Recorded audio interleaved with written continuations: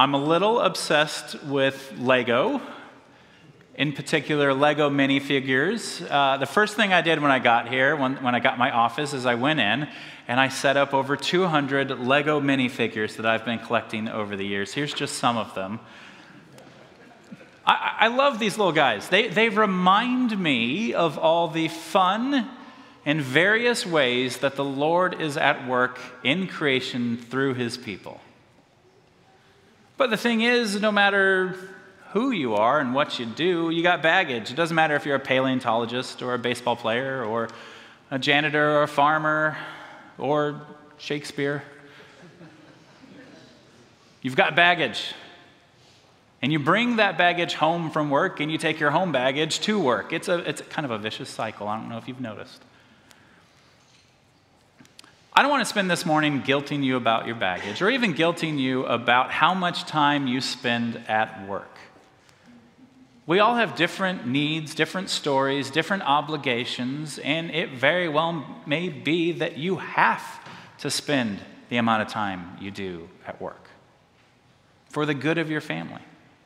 I get that. I've been there. I was speaking to a mom this week who spends a crazy amount of hours at night doing work so she can be here at the school and help.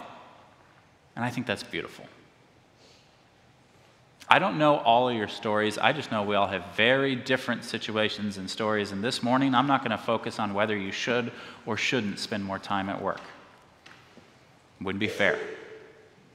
What I am going to do, so I'm going to focus today on your identity in Christ and how that should influence your relationships at work, your attitude at work and at home. Whether you're an employee or a boss, a regional manager or assistant to the regional manager, the gospel, the good news of Jesus Christ, your identity in him should guide your work.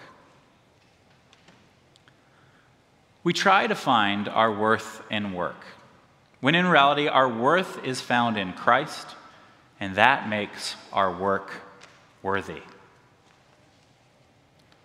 We are crushed at work when things don't go our way, when we don't get the promotion, when we don't get credit for a new idea, when someone stabs us in the back, when we put in the extra time and don't get a thank you. We're crushed. On the other side of things, when things are going great at work, when we do get the promotion, when we get a raise and praise for our work, we chase that high because it gives us worth. Or you might be someone who has recently retired and are struggling to find your identity post-work. Who are you? What worth do you bring to the world if you're not working? Or maybe you're unemployed or underemployed and you're feeling the same pressure. Or maybe you work at home. You're a mom or dad who takes care of the kids at home in the household, and you've reached the end of the day knee-deep in dirty laundry wondering, is this all I'm worth? And you see your friends off furthering their careers. As a former teacher, I see students all the time, and it gets me worked up, who take their identity from the grades they get in school. And what really gets me worked up are the teachers who see the worth of their students based on their academic performance. No matter your vocation, your identity as children of our Heavenly Father should guide you in how you treat those in authority over you and those you have authority over. The simple fact is that all vocations are holy vocations. All jobs, unless they're absolutely contrary to Scripture, like, say, a bank robber or gang leader or something like that, all jobs are holy vocations, and there's not a single one that's holier than another one. The fully employed person is not holier than the underemployed person. The stay-at-home mom is not holier than the mom who works 40, 50, 60 hours a week, and vice versa. The boss is not holier than the employee. The pastor is not holier than the congregation. God is at work doing beautiful things in, through, and despite us in many various vocations and jobs. And that's a beautiful, beautiful thing. But what do? We pervert this. We find our worth in our work. And the other simple fact is that whenever human beings get together, it's messy. And let me tell you this, ministry is messy too. I'm going to tell you a story about that in a minute. When we get together at our jobs, there's conflict, there's miscommunication, there's hurt feelings, there's baggage. And sometimes it's completely overwhelming. I personally am the king of work baggage. I bring it all home and I take new baggage to work every day. I am a fool when it comes to work and baggage. I had a professor at the seminary tell me, never tell a story from the pulpit where you're the hero or the victim. And I asked, well, is it okay if I tell a story where I'm the fool, where I'm the one making the mistakes? And my professor said, absolutely, James. And I bet you've got a lot of those. You're going to be good for the next decade. Like Matt said last week, we all have baggage, and I'm the king of the people with baggage. I have hurt feelings when it comes to work. I'm not very good at it. About 8 years ago, I'd been working my ways up through the summer camp career. I had started as a counselor when I was 15, and over the years, worked my way up to where I was a program coordinator, running the show, doing all the fun games and stuff during the week, during the summer. But then I got called to the big leagues. I was hired to become an executive director of a summer camp in Texas. So I moved my pregnant wife down to Texas. We were up at a camp in New England. We moved all the way here. And I had blinders on going into that job because it was my dream job. I was going to get to be the big kahuna, the head honcho, make all the shots, call all the shots at the camp. I had blinders on to my baggage I was bringing and the baggage other people had at the ministry. And like I said, ministry is messy. I didn't see the fact that the founding family and the board of directors had been feuding for a decade over all kinds of different things. And apparently, I was the negotiated truce. Okay, they were pretty foolish too. And I didn't realize this. I was young and just, I don't know if I was that young. I was excited to be the executive director.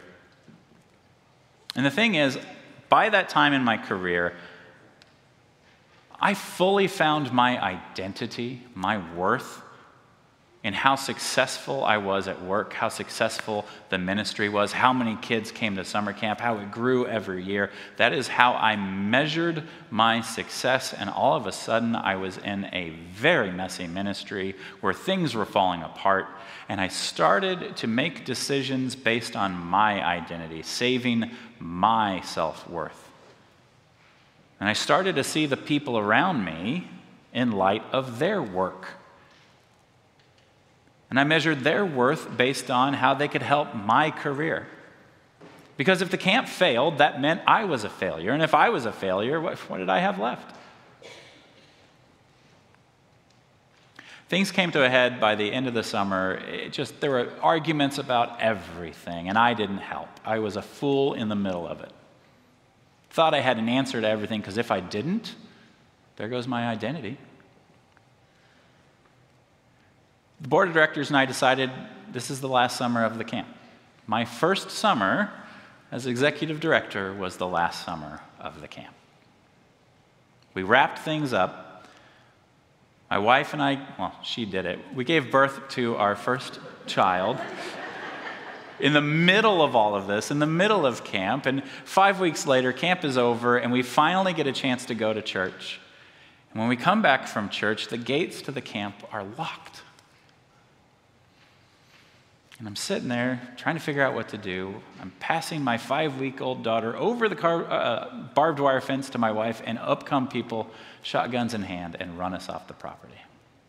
Again, I'm not the victim, I'm the fool. Oh, the way I reacted, full of anger, bitterness.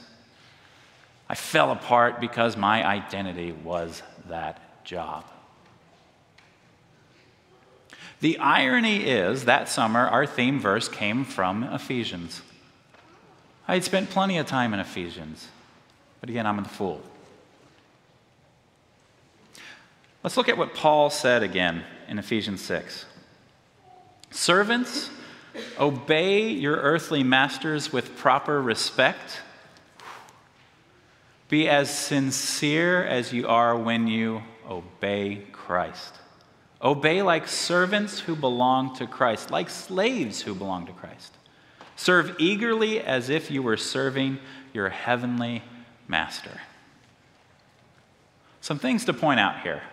Paul uses the term slave, actually. We can translate it a lot of different ways, but the term he uses is slave. And in the Roman Empire, there were a lot of people who were owned by other people. It wasn't exactly like slavery in the South in America, but it was pretty close.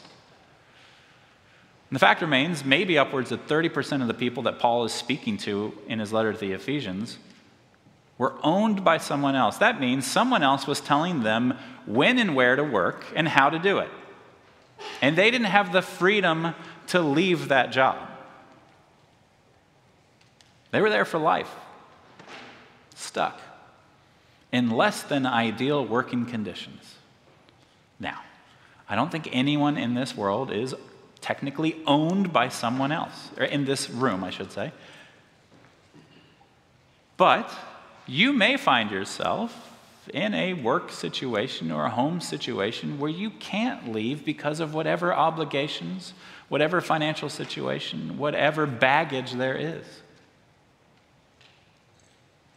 We might not be slaves in the same sense that the Roman Empire dealt with slavery, but there are many of us who are stuck. How does Paul say to respond in these situations? Well, he's talking about an extreme situation, but we can still learn from it. He doesn't say to check out at work and give your bare minimum.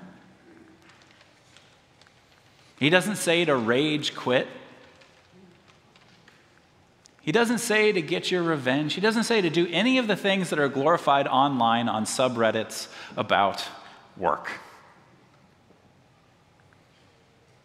He says to be sincere and serve your boss, your master, as if they were who?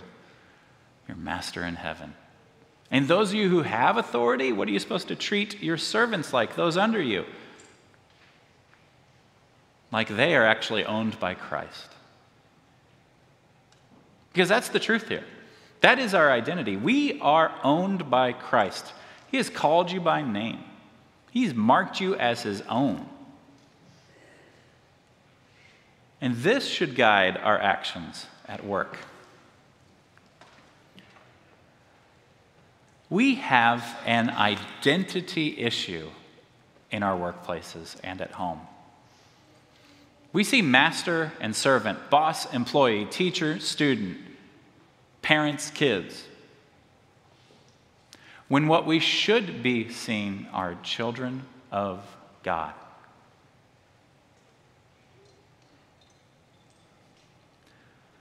Maybe you're like me and you've had identity issues for a long time. I've had them for as long as I can remember. I've always been grasping at things that are going to make me feel like I'm worth more.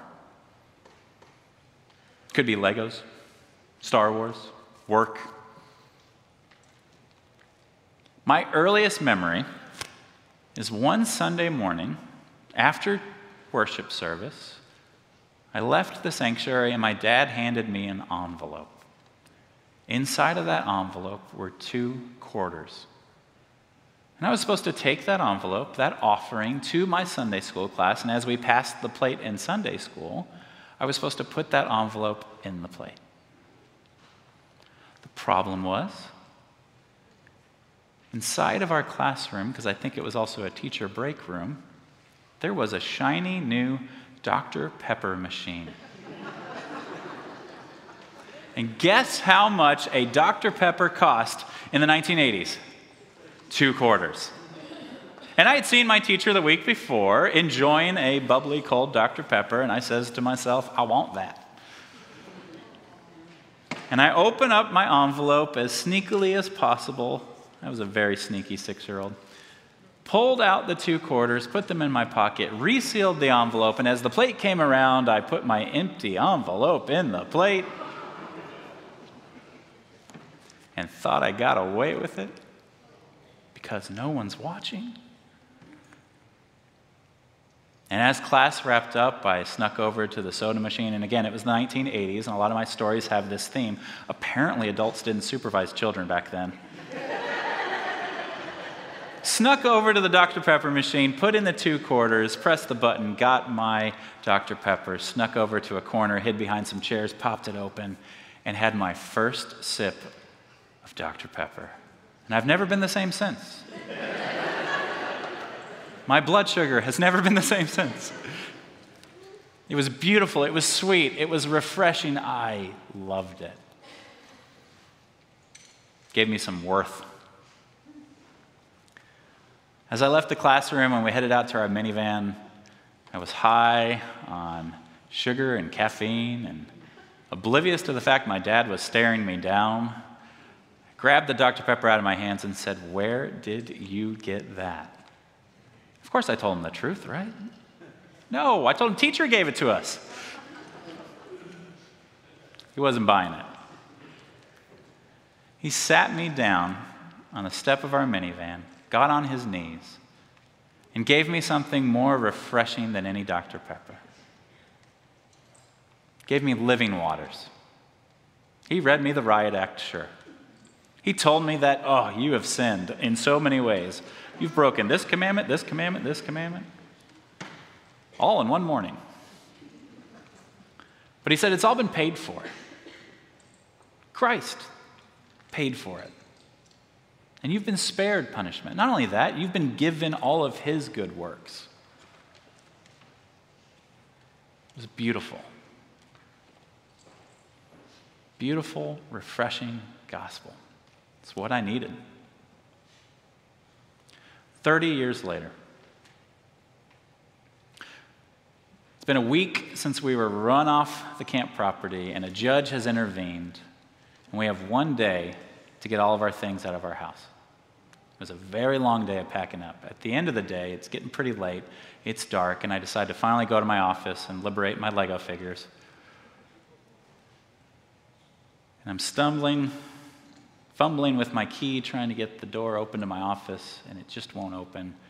And in the dark, I drop my keys, and I realize they've changed locks. Again, not the victim, the fool. Remember that. I pick up my keys, and I throw them down the hall in anger, and they hit something. And I'm like, that doesn't help. So tears in my eyes, stomp over to where the keys are, punch the thing closest to me, find my keys by the light of the thing I punched, and look up and realize it's a Dr. Pepper machine.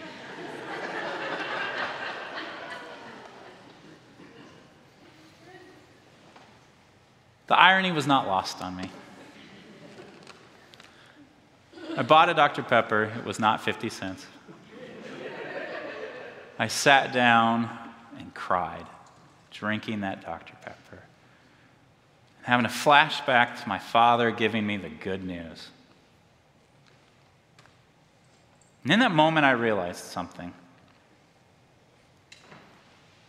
If Christ would suffer on that cross for me, it means he's also doing it for the people at my work, those people I'm not getting along with. All of a sudden, I saw other members of the body of Christ around me who were also scared and grasping at straws, trying to find worth.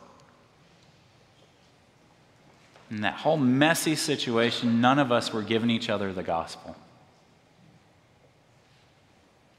Began to see other children of God around me.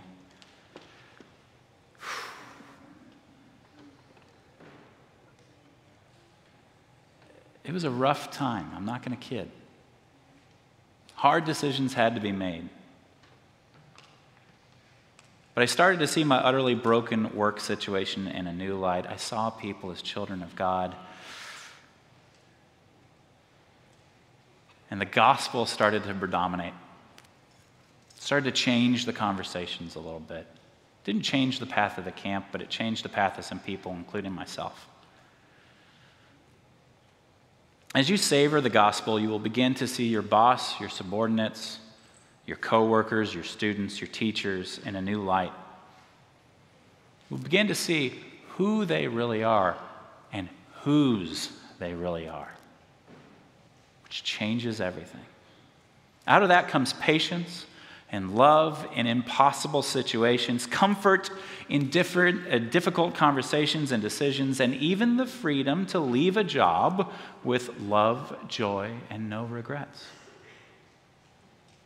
Resting in our identity that is rooted in Christ, we can then live out holy vocations without all the baggage. You are not defined by your baggage.